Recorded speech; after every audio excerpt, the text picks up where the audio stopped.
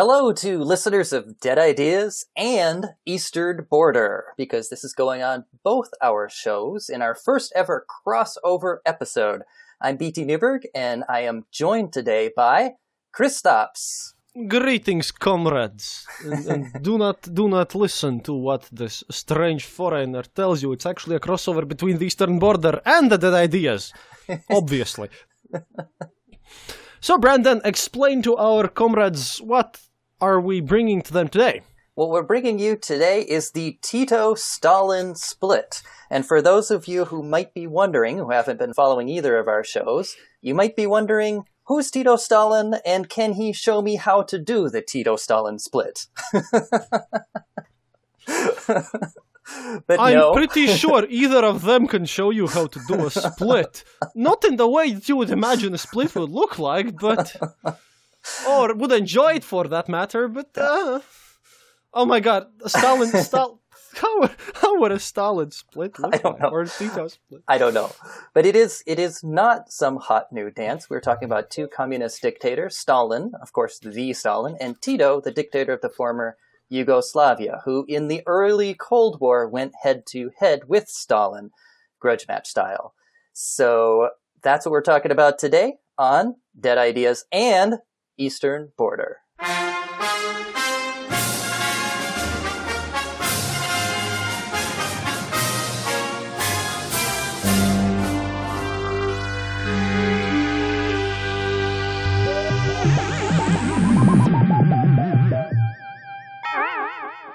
Hey everybody, when Kristaps and I recorded this, we got onto a whole bunch of different topics, and this is an edited version, edited down into a 1 hour, but if you want the full version, you can head over to Eastern Border and get the extended cut. Yes, it's just like Blade Runner, right? With multiple versions.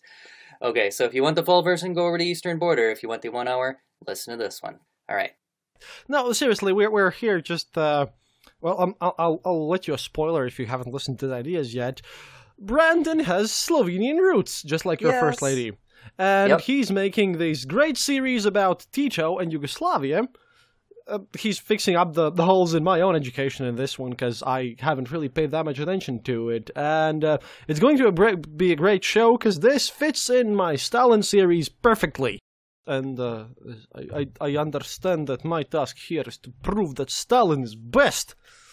And Tito is just some sort of upstart or something. But we shall let you discuss and think the true state of this being, although obviously Stalin wins. Obviously. We'll find out. Hey, thanks for listening, everybody, and thank you, Kristaps, for doing this with me. It's okay. It's not like I have anything better to do. My wife's away for like 3 weeks, and what do? I podcast. And she came back as we were recording. She came back for a day. A day! Today we're covering the conflict between Tito and Stalin that resulted in Yugoslavia's expulsion from the Kominform, which is basically kind of like being excommunicated from the Church of Communism, I guess, to make an analogy. And so we're taking sides, basically. I will take the side of Tito, and Kristaps will take the side of Stalin. And we're going to go head-to-head like some kind of heavyweight boxing match. We're going to do 3 rounds in the ring, covering 3 historical periods of Tito and Stalin's relationship, and the last man standing wins. Now, for those listeners who by the way, it's Tito versus Stalin. Whomever wins, we all lose. Okay, very good. Yes. Good point. Now, for those listeners who are new to our shows, as you can already tell, we use a hefty dose of humor. But the point is it's basically the humor is a way into the history, right? So we take on quite serious subjects at times, and both of the guys that we're talking about today were dictators, and we're quite brutal at that. But despite the tragedy, I mean, you gotta laugh too. You know, it's kind of like that TV show MASH. Did you ever see that show, Kristaps, MASH? Yeah, I did. Yeah. It's kind of the same thing, because... Well, I should sort of remind you all that Soviets were extremely proud of their political jokes, which were basically, look at us, everything's terrible. But this is sort of a weird way of coping with the stuff. Exactly. And so MASH was kind of like that too, because it was about Americans in the Korean War, and it was mostly a comedy, but every once in a while they would do a serious episode, and the juxtaposition of the comedy and the seriousness would just bring out kind of that poignancy all the more. So today we're basically doing a kind of black humor show that highlights the tensions in what we're talking about when we talk about two dictators. And we're even doing a little black humor contest about that over at Dead Ideas, which we will mention at the end of the episode. I'll tell you a little bit later about that. But yeah, today is going to be a little more on the comedic side, but the tragedy is just beneath the surface. By the way, and that's intentional. And there's a Soviet joke about Tito. What? You expected me not to prepare a political anecdote for this? So basically one of these is like, Khrushchev goes to Yugoslavia to like make peace and everything, and he's welcomed there, and everything is nice, but he kind of drives past the fields of Yugoslavia and doesn't see any posters of his own and stuff, and he leaves and he thinks, well, I should do better.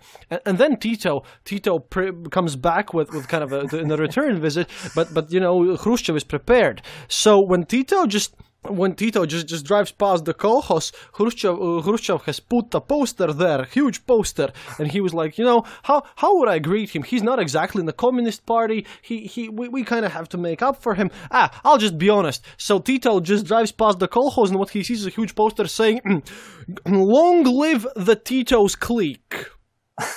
Okay. just like Tito has his own little table in the lunchroom cafeteria at junior high or something, huh? Approximately, but yeah, like I said, it's kind of hard. There are way more jokes about Khrushchev than Tito available because at least Tito was competent a bit. Yeah. Well, okay. So, all right. I think enough introduction. Let's cut this part to shreds if you want to. I'm just, having... I refuse to record an episode if I'm not having fun recording. No, you gotta laugh at the tragedy. That's what we said. This is staying in. All right, so without further ado, let's meet our fighters. In this corner, our reigning champion, weighing in at 162 pounds or 73.5 kilograms, straight from the mountains of Georgia. That would be Soviet Georgia, not U.S. Georgia. General Secretary of the Central Committee of the Communist Party of the Soviet Union, the Warsaw Pact warrior, leader of the communist world, and the man with the iron mustache. His name literally means man of steel, Joseph Stalin. Yeah. Wow. And in the other corner, our challenger, the underdog, weighing in at I don't know how many pounds because I couldn't find it on the internet, hailing from the village of Kumrovich in Croatia, from mixed Croatian and Slovenian parentage, president of Yugoslavia, hero of the War of Liberation from the Hitlerites, former communist spy turned defier of domination by Moscow. His name was his final alias from his days as a spy, and he just decided to keep it. Josip Broz Tito. I do have to say that Stalin was also just a name he decided to keep. It's kind of interesting because and it's kind of weird because it doesn't really ring that way in English, but in Russian, like there's Stalin, there's Molotov, and there's Kamenev, which were like big heroes of the revolution. Mm-hmm. And Kamenev is a nickname meaning the stone one. Molotov means the hammer. Okay, So at that point, it was kind of cool to pick like proletariat-sounding nicknames. Nice. You're not a cool revolutionary. To join the real men's club, you have to pick an industry-sounding name. Oh, so Man of Steel is like a steel worker then. Or something of that sort, yeah. You Americans use Man of Steel for Superman, but I believe that if Stalin was Soup's adversary, not Lex Luthor, then Soups would have lost long time ago. Right. And would be just somewhere there in gulags producing free energy for the Soviet state running in its hamster wheels. Okay? Right. Because you have to understand that at least I'm going to speak for myself. I'm pretty sure you'll agree to this. We're not glorifying these leaders. We're just looking at their role. But it's like speaking about Genghis Khan. Absolutely. Yeah. You at one point you just get stunned about like. what's wrong with these guys? It's like other people, given their situation, would be like, oh my god, what's going on? These guys are like, well, I guess some people gonna have to die now. Oh well. Yeah, what's well, for lunch? That's the thing about these guys, right? So they fit the mold of old world, old style leaders. Like if they were in Genghis Khan's time, if they were in Alexander the Great's time, they would have fit right in. But in modern times, they stand out as dictators and as brutal, right? So it's a whole different mindset. It's something that it's. And I'm putting my philosophy in here. I'm sorry, I have to do it in every episode. This is the second episode I'm in, and I'm ruining Brendan's second episode. Right? No. The thing is, the mindset is what matters here. Mm-hmm. The very fact that we normal people tend to think that other people think kind of like us. Mm-hmm. I have issues with empathy myself, but my wife tells me that empathy allows you to kind of understand how other people feel. Well, and I'm not gonna lie, I have undergone some nice treatment because I would be a terrible sociopath otherwise. Uh-oh. And no, seriously, it's a thing. It's my trouble. But honestly, I kind of, and on a bad day. On a bad day, I will sometimes, sit down, and if someone has pissed me off, I will just read a book and in my head invent immense amount of tortures about my hated people. I will never realize that, of course, because, I'm a functioning sociopath. But adjusted. These people, they had no moral qualms, I'm trying to be the good guy. They didn't even pretend to be the good guy. They thought being a good guy is something that made you lose. Mm. Like, good guys are losers. Mm. Not killing a bunch of people? Pfft. If you can't kill if you can't kill at least 1 million people, you're not a great leader, obviously. Pfft, what is this? And at the same time, okay, we've passed out, but the thing is, these people have a different mindset. These people are basically playing chess, and they're just, as you would sacrifice a pawn, these people are ready to sacrifice insane amounts of things but they are also both true believers of their cause. Yes, absolutely. That's one thing that must be. Yep. You might call them cynical, but they're cynical in a way that they're ready to sacrifice anything for their cause, but they have this idea that they do believe in. Right. They're not faking their beliefs in communism. Right. Because I have heard a lot of commenters these days stating that, well, their communism and their ideas was just something they used to drive their own ambition. And I say that's all wrong. No. Their ambition stemmed from their ideologies, and they were fanatical believers in this thing, in their own separate forms of this. Right. Yeah. You do have to put this in context, is the fact that this was done in the name of something, and you can only basically otherwise, in their both separate countries, both Tito and Stalin, essentially in their own countries, they didn't have need for money. They could have just acquired anything what was necessary. Okay, mm-hmm. And at one point, when you have basically achieved a position of almost godhood, mm-hmm. then why do you keep going? Right. So it's like this. It's like this. This what we're talking about here isn't.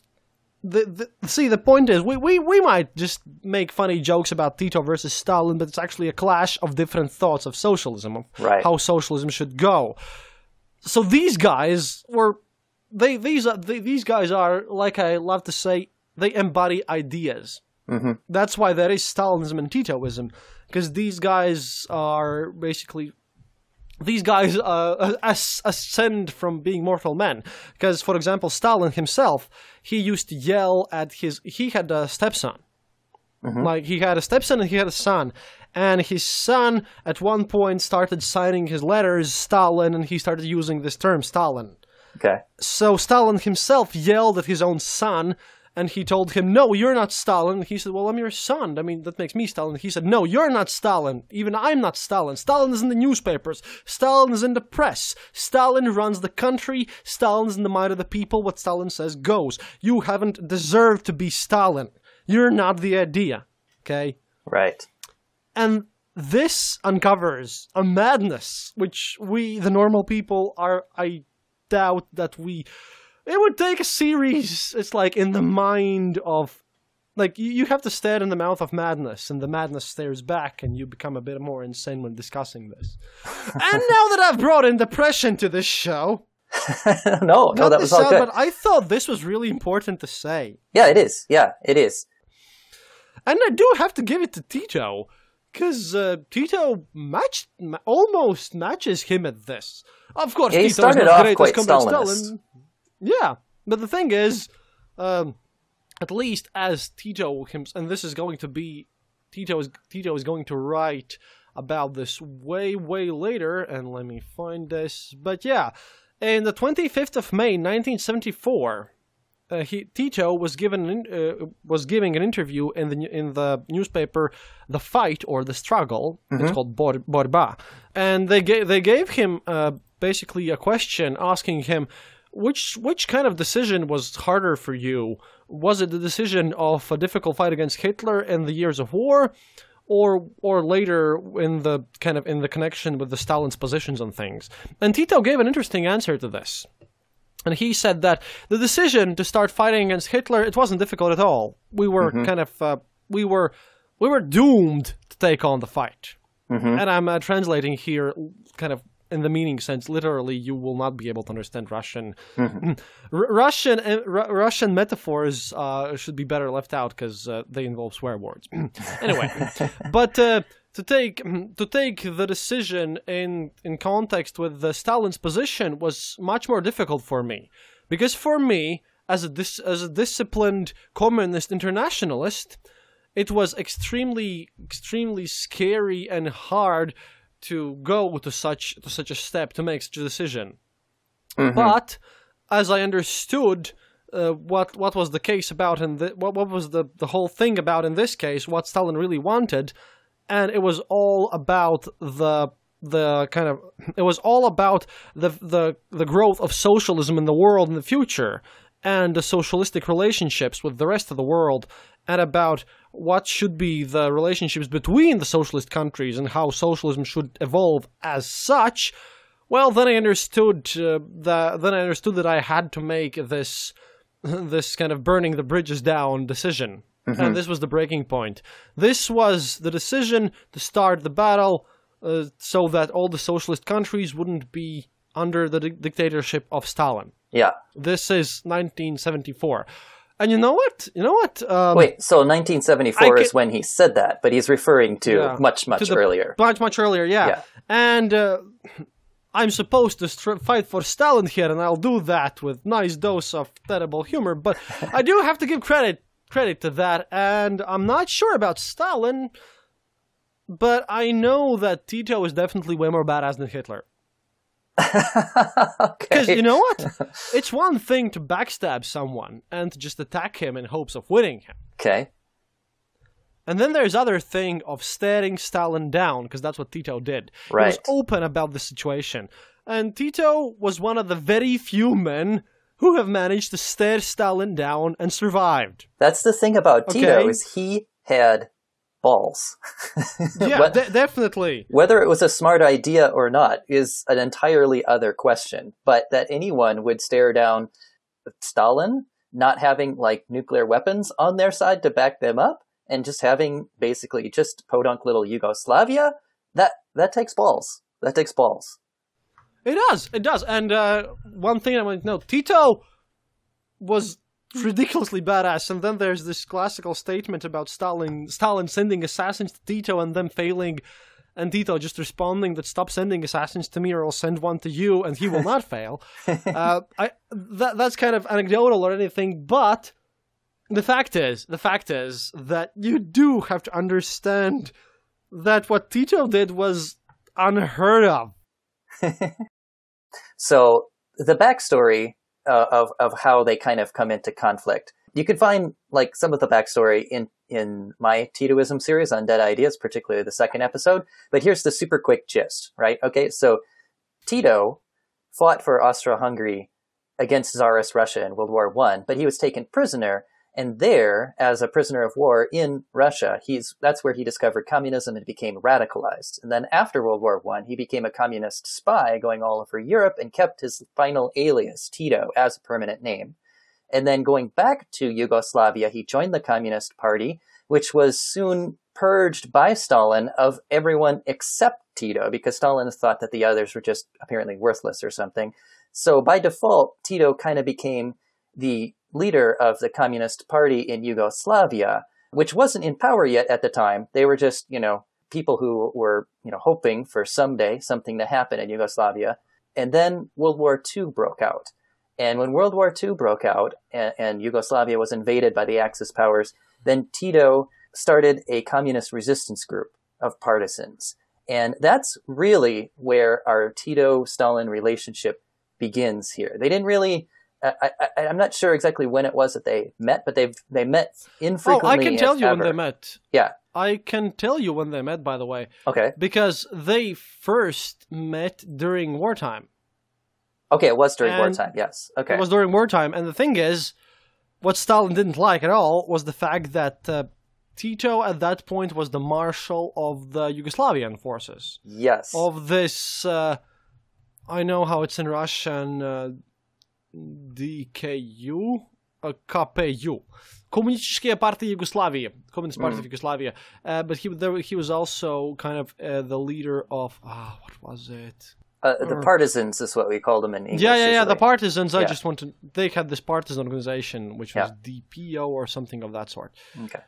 He was the leader of this, and.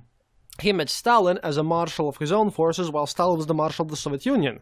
So they had the same military kind of grade, the military, one of these things. Mm-hmm. They were both military rank. Yeah, sorry. Yeah.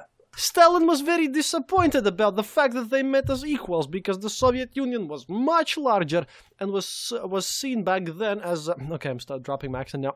And was seen basically as the central of the Comintern. Mm-hmm.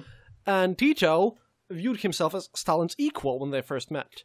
Mm-hmm. So that is why Stalin already from the first meeting, he was used to people, being subservient to him, people being below Stalin. And that came also from kind of these, how we call them, brotherly republics, friendly republics, like Poland and Hungary and Czechoslovakia, all these places. And here, everyone's subservient to Stalin except Tito. Mm-hmm. Tito is just equal to him. And that pissed off Stalin so much.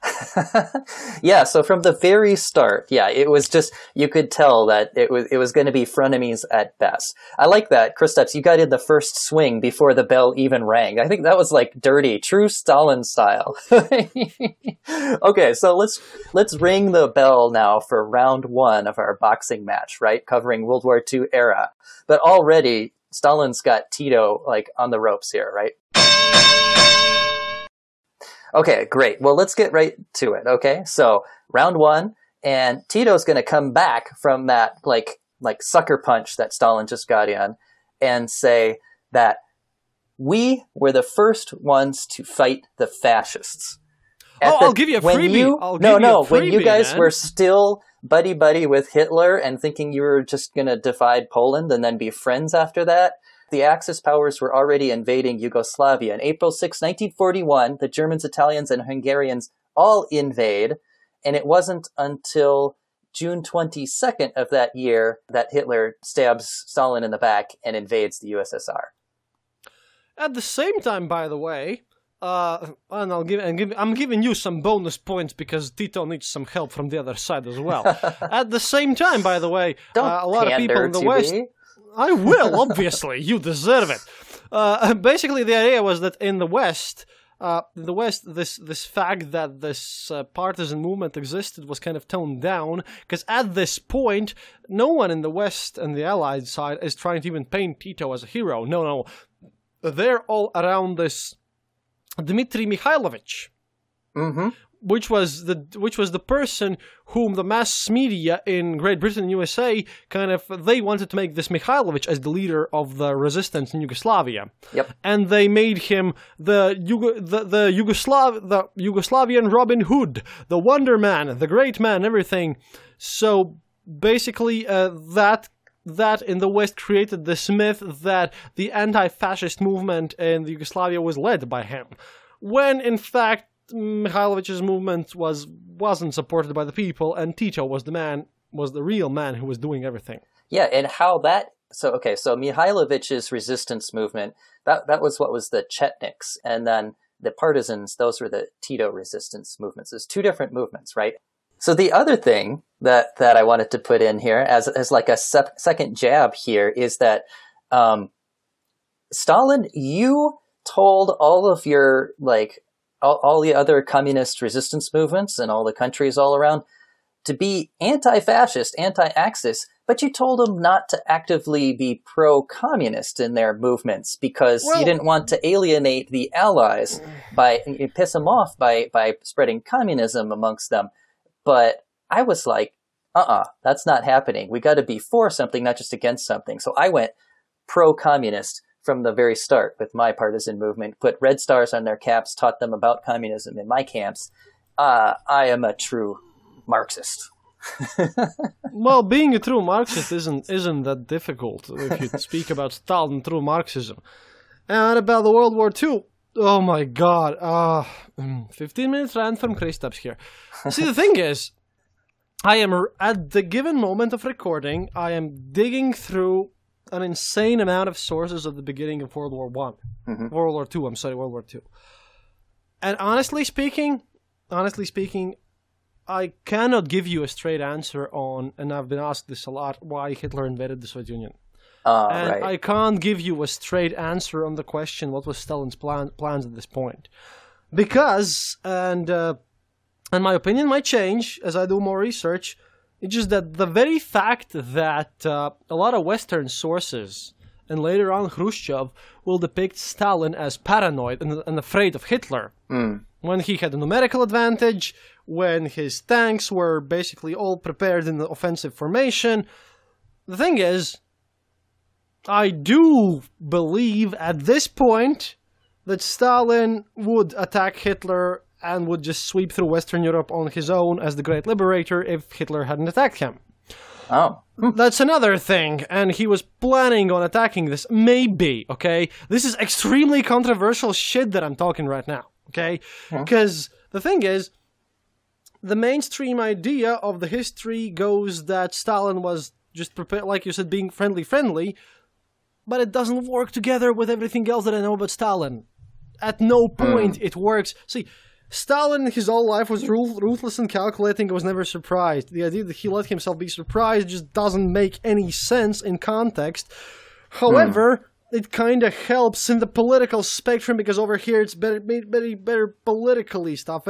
And for now, like I said, because I'm doing a lot of research for this, and there's a reason I left it for like late in my show, it kind of seems more likely that Stalin wanted Hitler to start like his massive evil war of oppression so that he could come in as a liberator and install socialist governments everywhere. So in a way, Tito, with his resistance, ruined his plans, if you believe this theory. And again, this is just my opinion from the facts that I have gathered. Let's just move on. Beginning of World War II rages me. I'm giving you this round. And I have raged enough of this. All right, ding, ding, ding. The towels go out, the fighters go to their separate corners, yeah. So Tito got in a few jabs and made Stalin really angry. One thing I have to give to Tito. This is the reason why Russia isn't meddling in the Balkans today. Because of Tito. Because Tito stood firm against this. Because Tito did not allow his own country's history to be screwed over. He resisted Stalin, so Stalin couldn't rewrite the history of the Yugoslavian people, of all these Yugoslavian peoples, Serbs, Croats, Slovenians, everyone. And that is the biggest thing that Tito did, historically speaking, what I think. Because, right now, in these countries, Russia has almost zero political traction, and that's because of Tito. So they're way safer than we are now here. Okay, but let's... I do have to get going eventually, so... Okay, go on. I am so sorry. Okay, so let's... Yeah, so okay. So let's move on to round 2. Round 2 is the showdown after World War II, where things really come to a head between Tito and Stalin. So we're going 1946 to 1948 for this round. In round 2 here... I dare to disagree, sir! So in this era, mutual slights and insults, such as that marshal's uniform that we were talking about in the last round, really bring tensions to a boil, right? Okay, and one of the things also that happened during World War II was towards the end, when Yugoslavia was being liberated and starting to kick out the Axis, Tito's partisans couldn't take Belgrade without the artillery that the Soviets had. They needed the Soviets' help to do that, but Tito demanded that the Soviets withdraw as soon as Belgrade is taken. And Stalin agreed, not because he was like, oh, sure, that's reasonable, but because he needed to send his troops to Hungary anyway. But that was exactly like the marshal's uniform, where it really pissed him off with this idea, like, you can give me an order? I can give you extremely accurate data about the Soviet help. Okay. Soviets sent 155,000 of rifles, 35,000 of automatic rifles, 155,000 of bolt-action rifles, 16,000 of heavy machine guns, 6,000 of like these mine throwers, grenade throwers, heavy weaponry, like these mortars and stuff. Mm-hmm.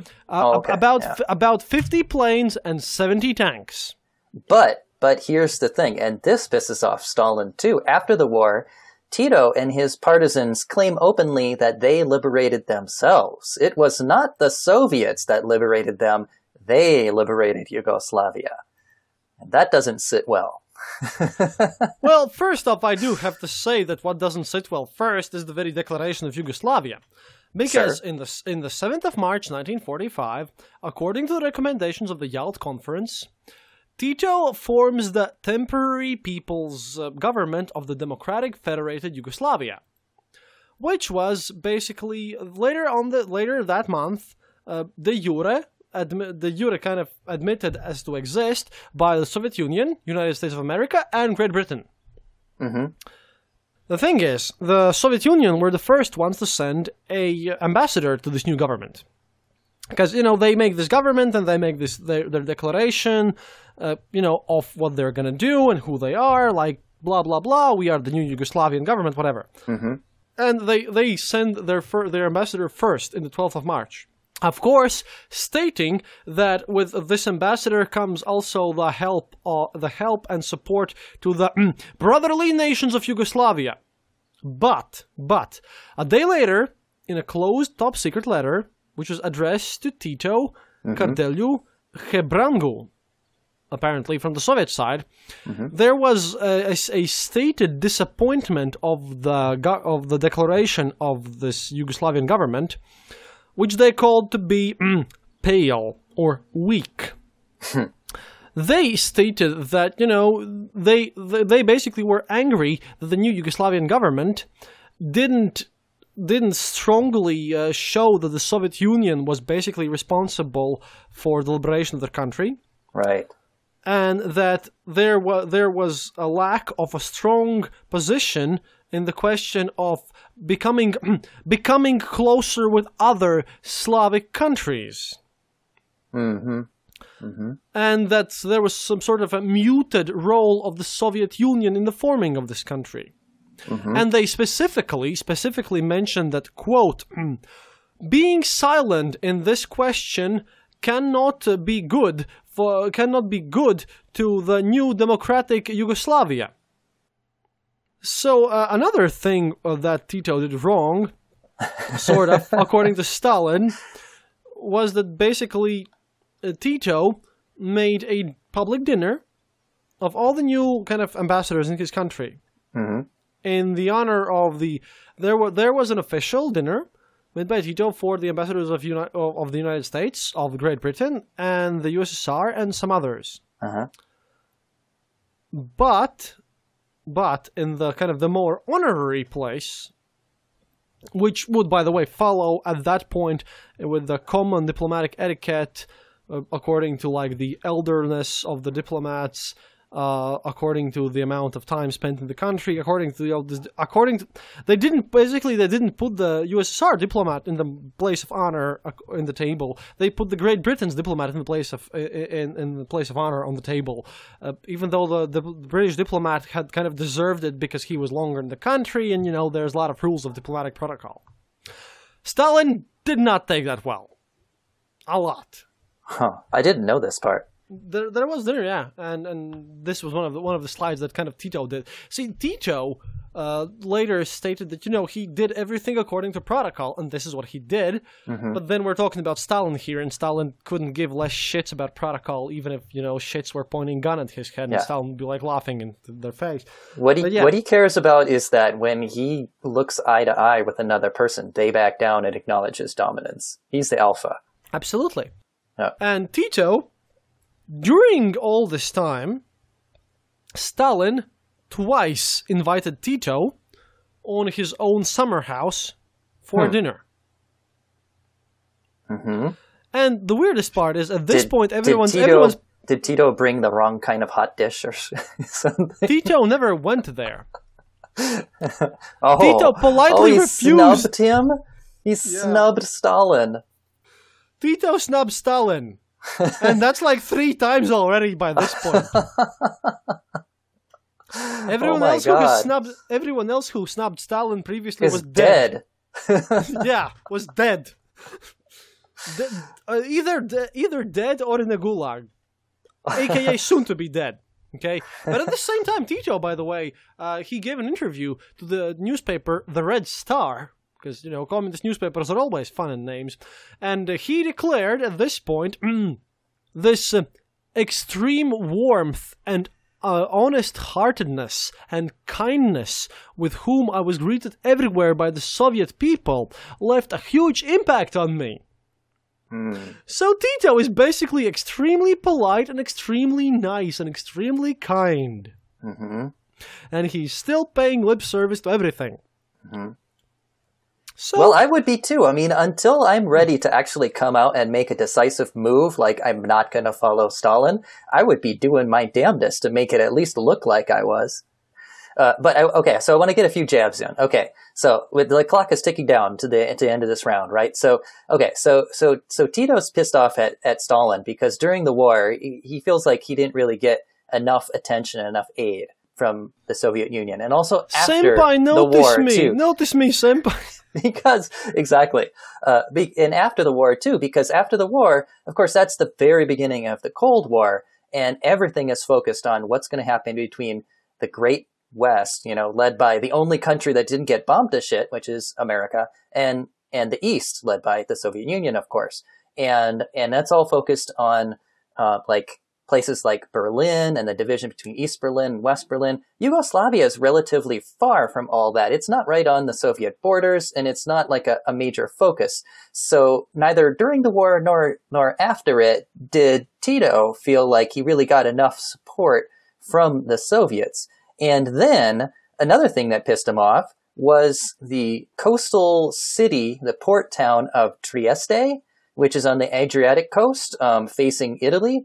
Tito wanted Trieste and had taken that area during the war and wanted to keep it, but Stalin bargained it away as like a bargaining chip, giving it back to Italy, hoping to gain concessions from the West in this much larger balance of power game in which Tito's opinion didn't matter. So that pissed him off. And then furthermore, around 1946, even though at this point Tito and Stalin are both exactly the same communist, ideologies and everything, and they're supposedly best buds, and the West even thinks that Yugoslavia is Soviet satellite number 1. So you're giving me this round because while Stalin is playing massive games of power with Truman, and while he's playing the big boys game, Tito is like, notice me. Exactly, right? So it's like Tito's like trying to like punch him, and Stalin is just holding his forehead with his hand, and he just can't quite get to him. Yeah. But what the USSR does is they send in spies to Yugoslavia under the guise of making a documentary about the Yugoslav resistance. But the script portrays Tito in a minor role during the war, and that pisses off Tito. And then it turns out that they're spies, and so it's just like, yeah, it really screws things up between them. And then finally, when it all boils over, it's 1947. Tito signed something called the Bled Agreement with Bulgaria to affirm, quote, friendship, cooperation, and mutual assistance, basically forming like a special kind of little alliance between them. And, they're both heads of state, so they have the official right to do that, but Stalin is not consulted, and this severely pisses off Stalin. And after that, it's like done between them. He also himself stated that nationalistic line thinking like this can only result in Yugoslavia turning into a common bourgeoisistic republic. And we cannot have that, comrades! Why am I sending all these spies in every other country if they just act like as they want? Mm-hmm. By the way, Brandon, yeah. I think your microwave has its doors open. I'm getting reports here. Sorry, what? Your microwave, like you left it open? Is this like some kind of assassination attempt? No, my agent in the fridge is getting cold. Just so you noticed. All right. So you're spying on me right now. No, I'm not. I got you. That's good. So all of this boils over, and in June of 1948, Yugoslavia is expelled from the Kominform, which is basically the organization of all the communist states, right? And it's the cool club, and if you're out of the cool club, you're just plain out, right?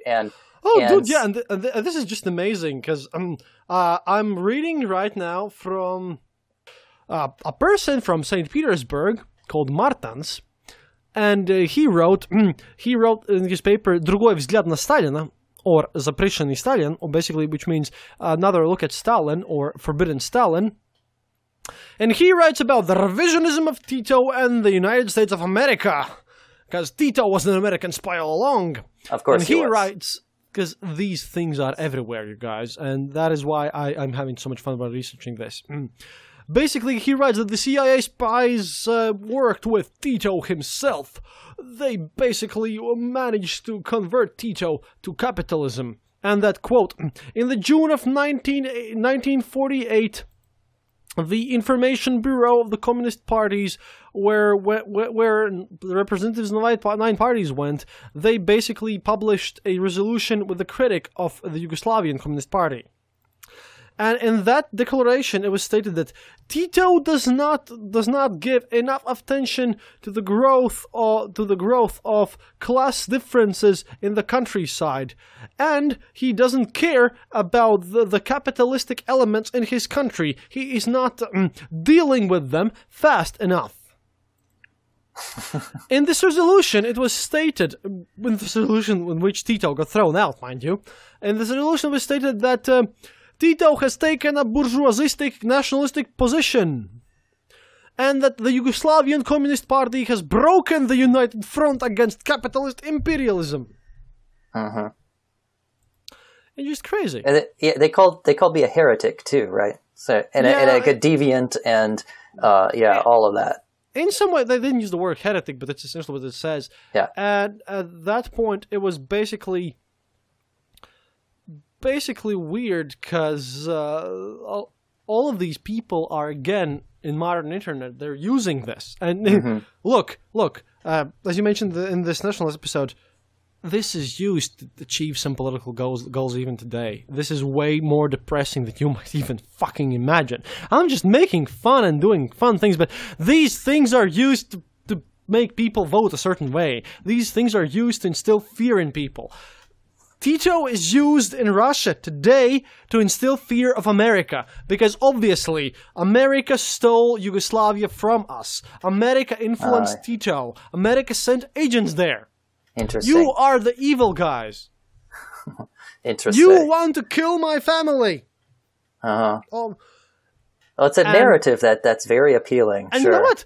This doesn't even belong in your show. Because Titoism is not a dead idea. Titoism has just been resurrected and reused. In that respect. In that respect, yeah. And And a little side note for my listeners, I only use Russian sources when I'm researching this. I don't research anything. I don't Google stuff. I Yandex stuff, which Yandex is the Russian search thing, and I only search for Russian sources because I want to give you stuff that you can't hear elsewhere. Exactly. Okay, so the bell rings to signal the end of round 2, right? Bing, bing, bing. You are winning. Well, I don't know. I feel like you're winning actually, because like I was jabbing to beat hell, but you were just like holding me at arm's length. So, and you expelled me from the Komen form, and that sucked for Yugoslavia, right? So I think that round goes to you, Stalin. Okay, so round three is the era of 1948 to 1953, when their communist ideologies begin to diverge. And they diverge not because, my impression is not because they originally had different ideas in mind, but because they had this falling out between each other and then wanted to distinguish themselves. So Tito, I don't necessarily think wouldn't have adopted what I'm now calling Titoism unless he had this falling out with Stalin. That's my take on it. But anyway, okay, so after the war, right, and then they get expelled from the Komen form, then they are now a major threat to the USSR. He's finally getting the attention he wanted, right? But now it's negative attention. So they're now a threat right on the Yugoslav border, well, nearly on the Yugoslav borders, on the borders of their satellite states, okay? And so Stalin orders Eastern Bloc nations, mainly Hungary, but also Albania and Romania, to conduct military exercises on the borders of Yugoslavia. And there's a military buildup. And this is meant as a big stick threat of like, hey, I can invade you anytime I want, and tomorrow I just might do it. And so that's a major blow that Stalin, I feel like, sends in my direction. That's the straight punch right there. Or at least it's telling me I can do the straight punch at any time I want, and I can just take you down. In response, Tito builds up his military to Europe's third largest army at the time. I'm not sure what the other two are, but I'm pretty sure that Europe's first largest army at the time was the USSR. It might have been the first in the world. Is that? See, it was basically the first in the world, because there's this famous saying. See, when the Vatican, the Pope, criticized Stalin about stuff, Stalin said, "Oh yeah, well, how many tank armies does Vatican have?" USSR had more tanks and more military than all of the other countries in Europe combined. Yeah, okay. Yeah. That Soviet Union was a massively military. It had 7 tank armies. Well, everybody else demobilized, but they didn't. So that's the thing, They didn't right? at all. Yeah. Basically, conscription service is still going on today in Russia, and it was going on full in strength. Basically, Soviet Union had more tanks. They had 7 tank armies. Each of their tank armies had more tanks than France and Germany combined. Why is Germany combined, okay? It was insane. If it wasn't for nukes, the Soviets could just easily roll over everyone. Mm-hmm. Yeah, so he's got all this army, right? And he's massing it on my borders. And there's this quote here, and maybe I shouldn't be the one saying Stalin's quote, but it's a great quote, so I'll just go ahead and do it. He says, he's quoted as saying, "I don't want to crush Tito. Tito's basically a good man. I want Tito to recant. I want Tito at my feet begging for forgiveness, and I will forgive him." But here's the thing. Tito doesn't give in. He doesn't back down. Stalin's expecting that, Tito's going to fold. He's calling Tito's bluff, right? But Tito's not bluffing.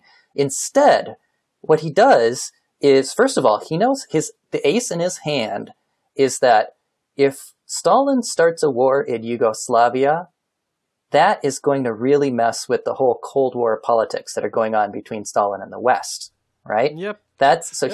He can't actually invade without severely upsetting that delicate East-West diplomatic balance. Yeah. And Stalin can't go to war with Tito because that would look really bad. So it turns out that actually... Hungary in 1952 looks awful already, and then Czechoslovakia will look terrible as well, like the Prague Spring and everything. But Yugoslavia is just too big and too important, and there's Tito there. And Tito doesn't care. Well, see, the thing is, it turns out he knows that Stalin's actually the one bluffing. So Tito calls Stalin's bluff. And then he bargains with Truman instead. And in 1948, accepts aid from the West. And so now he's supported. And now he is not just Yugoslavia, but he's got friends in high places now. And so I feel like that's the part in this round where Tito kind of has his sort of rocky comeback where he starts really fighting. And now all of a sudden he's got his second wind here. And then at that point, that's when Tito feels empowered to really start implementing a whole different kind of communism. And he starts making speeches that sort of demonize the Soviet Union as just riddled with bureaucratic centralism and this kind of dominating top-down bureaucratic centralized kind of model. And instead, he says, we're going to go a different way in Yugoslavia. We're going to go bottom up. We're going to go decentralization, give more power to the individual republics within the country than the federal government. We're going to have the workers manage their own enterprises, and we're going to actually make good on the Marxist promise of power to the people. And so he spins this in terms of propaganda as like, we're the more true Marxist. We're the better communists. We're the ones actually doing it right. So there. He's the only man to ever oppose Stalin live. Mm-hmm. That makes Tito a badass, but there had to be a Stalin for that to be true.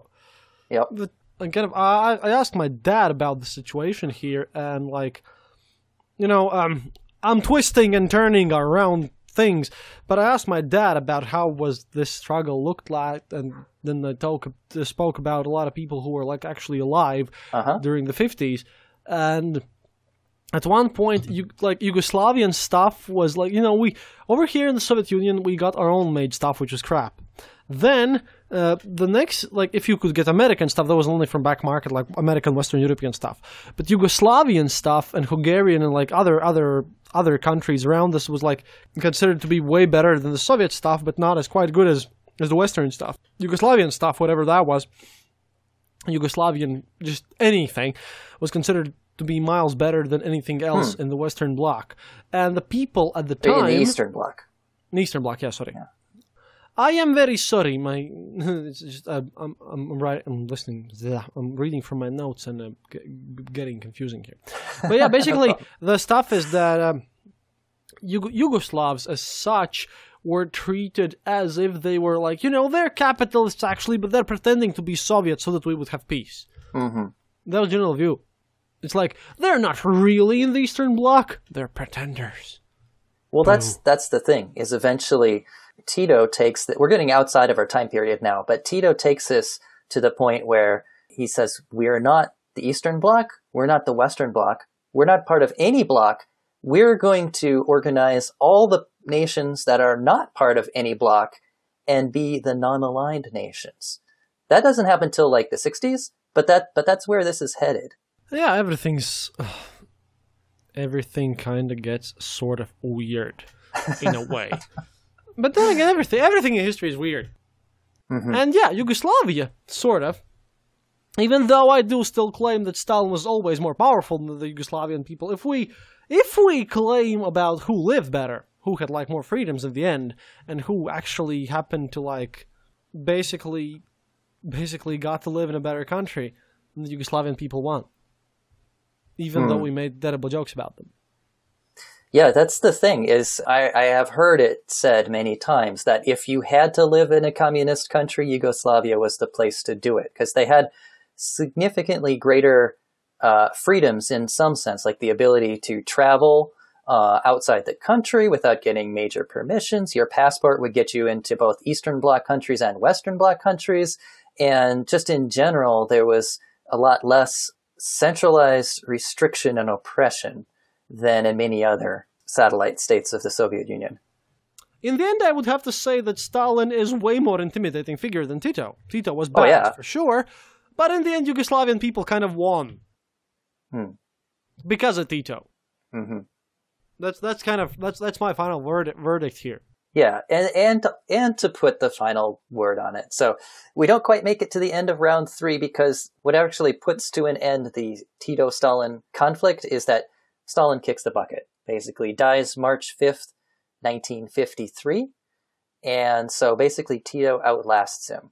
The next person to take power is Khrushchev, of course, and attempts to distance his image from that of Stalin. And one of the acts done to make it appear like Khrushchev is going to be a much less tyrannical ruler, etc., is there is a normalizing of relations between the USSR and Yugoslavia. Khrushchev visits Yugoslavia in 1955, tells Yugoslavia, quote, there are different roads to communism, and their relations normalize. And after that, Tito basically kind of wins an unstated right to continue developing his communism along the ideological lines that he had developed during this conflict, with the workers' self-management.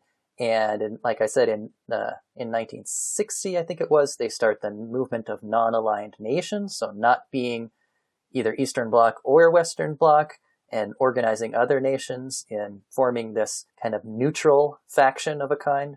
And that's really where things kind of head off in different directions in this timeline. You can imagine an alternate timeline where Stalin lives longer, or something else kind of like intervenes, or Tito dies first, and then an entirely different communism develops in Yugoslavia. But there was this joke, like, my favorite still is, what is the most permanent thing in the Soviet Union? Temporary difficulties. This is just temporary difficulties before we realize the true communism. Yeah. like communism is like horizon. You can always see there, but it'll never come. Yeah, it's the pot of gold at the end of the rainbow, which as a young child I actually did chase after once, and I got halfway through a cornfield and realized that I was really tired of running, trying to get that to the end of the rainbow. Yeah. All right. So let's bring this to an end. That's all for today, folks. Thanks to listeners of both Dead Ideas and Eastern Border, and any new listeners out there. Wait a minute. Yes. Wait a minute there. Yes. Good sir. Sir. I remember that we in the Eastern Border have this segment, Ask Uncle Joe. Okay, and you had a question for Uncle Joe. Oh, yes. Yes, I get my question answered on air. Okay. So, can you please repeat your question then? Oh, I don't remember. Oh, okay. I remember what it was. Please, Mr. Stalin, in your opinion, what is the cutest animal? Oh, well, but I can respond to this to you with ease. Come on. Stalin, for all of his life, only wear rider's boots. That means the horse is the best animal. Horse clearly does a lot of work. Horse always works very, very hard. Stalin wore rider's boots throughout his life and nothing else. Because, Lenin only wears shoes, but by Stalin's time the Soviet country was in the shit through the knees already, so he had to wear boots. And if you sit on a horse, then it's better that way. So the horse is the cutest animal. Very nice. All right, well, we'll bring this to the close. We'll bring this to a close, all right? So, thank you to everybody who listened. Thank you, Kristaps, for being on this show. Thank you for having me on your show, mutually. And in the meantime, everybody, remember I said we were going to have a contest. So Dead Ideas is holding a kind of black humor kind of contest, voting on who should play Tito if there ever were to be a Hollywood movie version of his life. And whether Hollywood chooses to sanitize him by either making him totally heroic, like, Alexander the Great or something. Alexander the Great, the real guy, was a dick. But obviously he's been romanticized in Hollywood. So they could do that with Tito, or they could totally vilify him like some kind of Bond villain. Whichever they choose to do, who should play Tito? So listeners, if you don't vote for me, then I know where you live. Kristaps should play Tito. Listeners of both shows are welcome to vote. So all you have to do is go to Facebook or Twitter and vote by posting with the hashtag HollywoodTito. So hashtag Hollywood Tito, and the name of the actor that you think should play Tito, and anything else you want to throw in there. Then you get your name entered in a random drawing to win a free portrait in which I will draw you in the time period and culture of your choosing. I will make you look awesome, I promise. So, and go ahead and do that. He tells the truth. His portraits of me and Alice are like really amazing, and thank you, man. It was just great. Oh, thank you. It was a fun one to do. The winner of the contest will be announced September 17th on Dead Ideas, so be sure to vote before then. Also, you can support both our shows on Patreon. We are at www.patreon.com/deadideaspod. Kristaps, anything you want to say about your Patreon? I am on patreon.com/the Eastern Border. Excellent. And for some reason, people have a hard time finding us through search. But that will not stop, true comrades. I find it easier by going to your website and clicking on the Patreon link from there. Yeah, I suppose so. That's the easier way. I'm on easternborder.lv, and if you guys haven't listened to me yet, I'm the crazy guy who was on Brandon's previous episodes, and I do Soviet history a lot, and Brandon does Dead Ideas, which is pretty self-explanatory, or not, but you'll have to check it out yourself. Yeah, what else is new? Come visit Latvia, honestly. You'll have a place to sleep on my couch. I'm always open to people, because come visit us on the Eastern Border. We live in Latvia, Riga, very east of European Union. So, yeah, it's going to be great. I like how, so most podcasters will have a Patreon perk that's like, I'll send you a t-shirt or something, and you're like, you can come live with me. No, they have the perks. I promise I'll send them stuff, but the thing is, today I found out that over 50% of what I send doesn't reach the address. Yeah, that's not a good percentage. And the thing is, if my post loses something that I can reproduce, like a t-shirt, that's okay. Uh-huh. But if they lose Soviet rubles or Communist Party pins, yeah, they can't be reproduced, man. It's just lost thing. Wasted effort. Yeah, and so I'll have to figure something out. Okay, so thanks everybody. I'm BT Newberg, and this is Dead Ideas. До свидания, товарищи.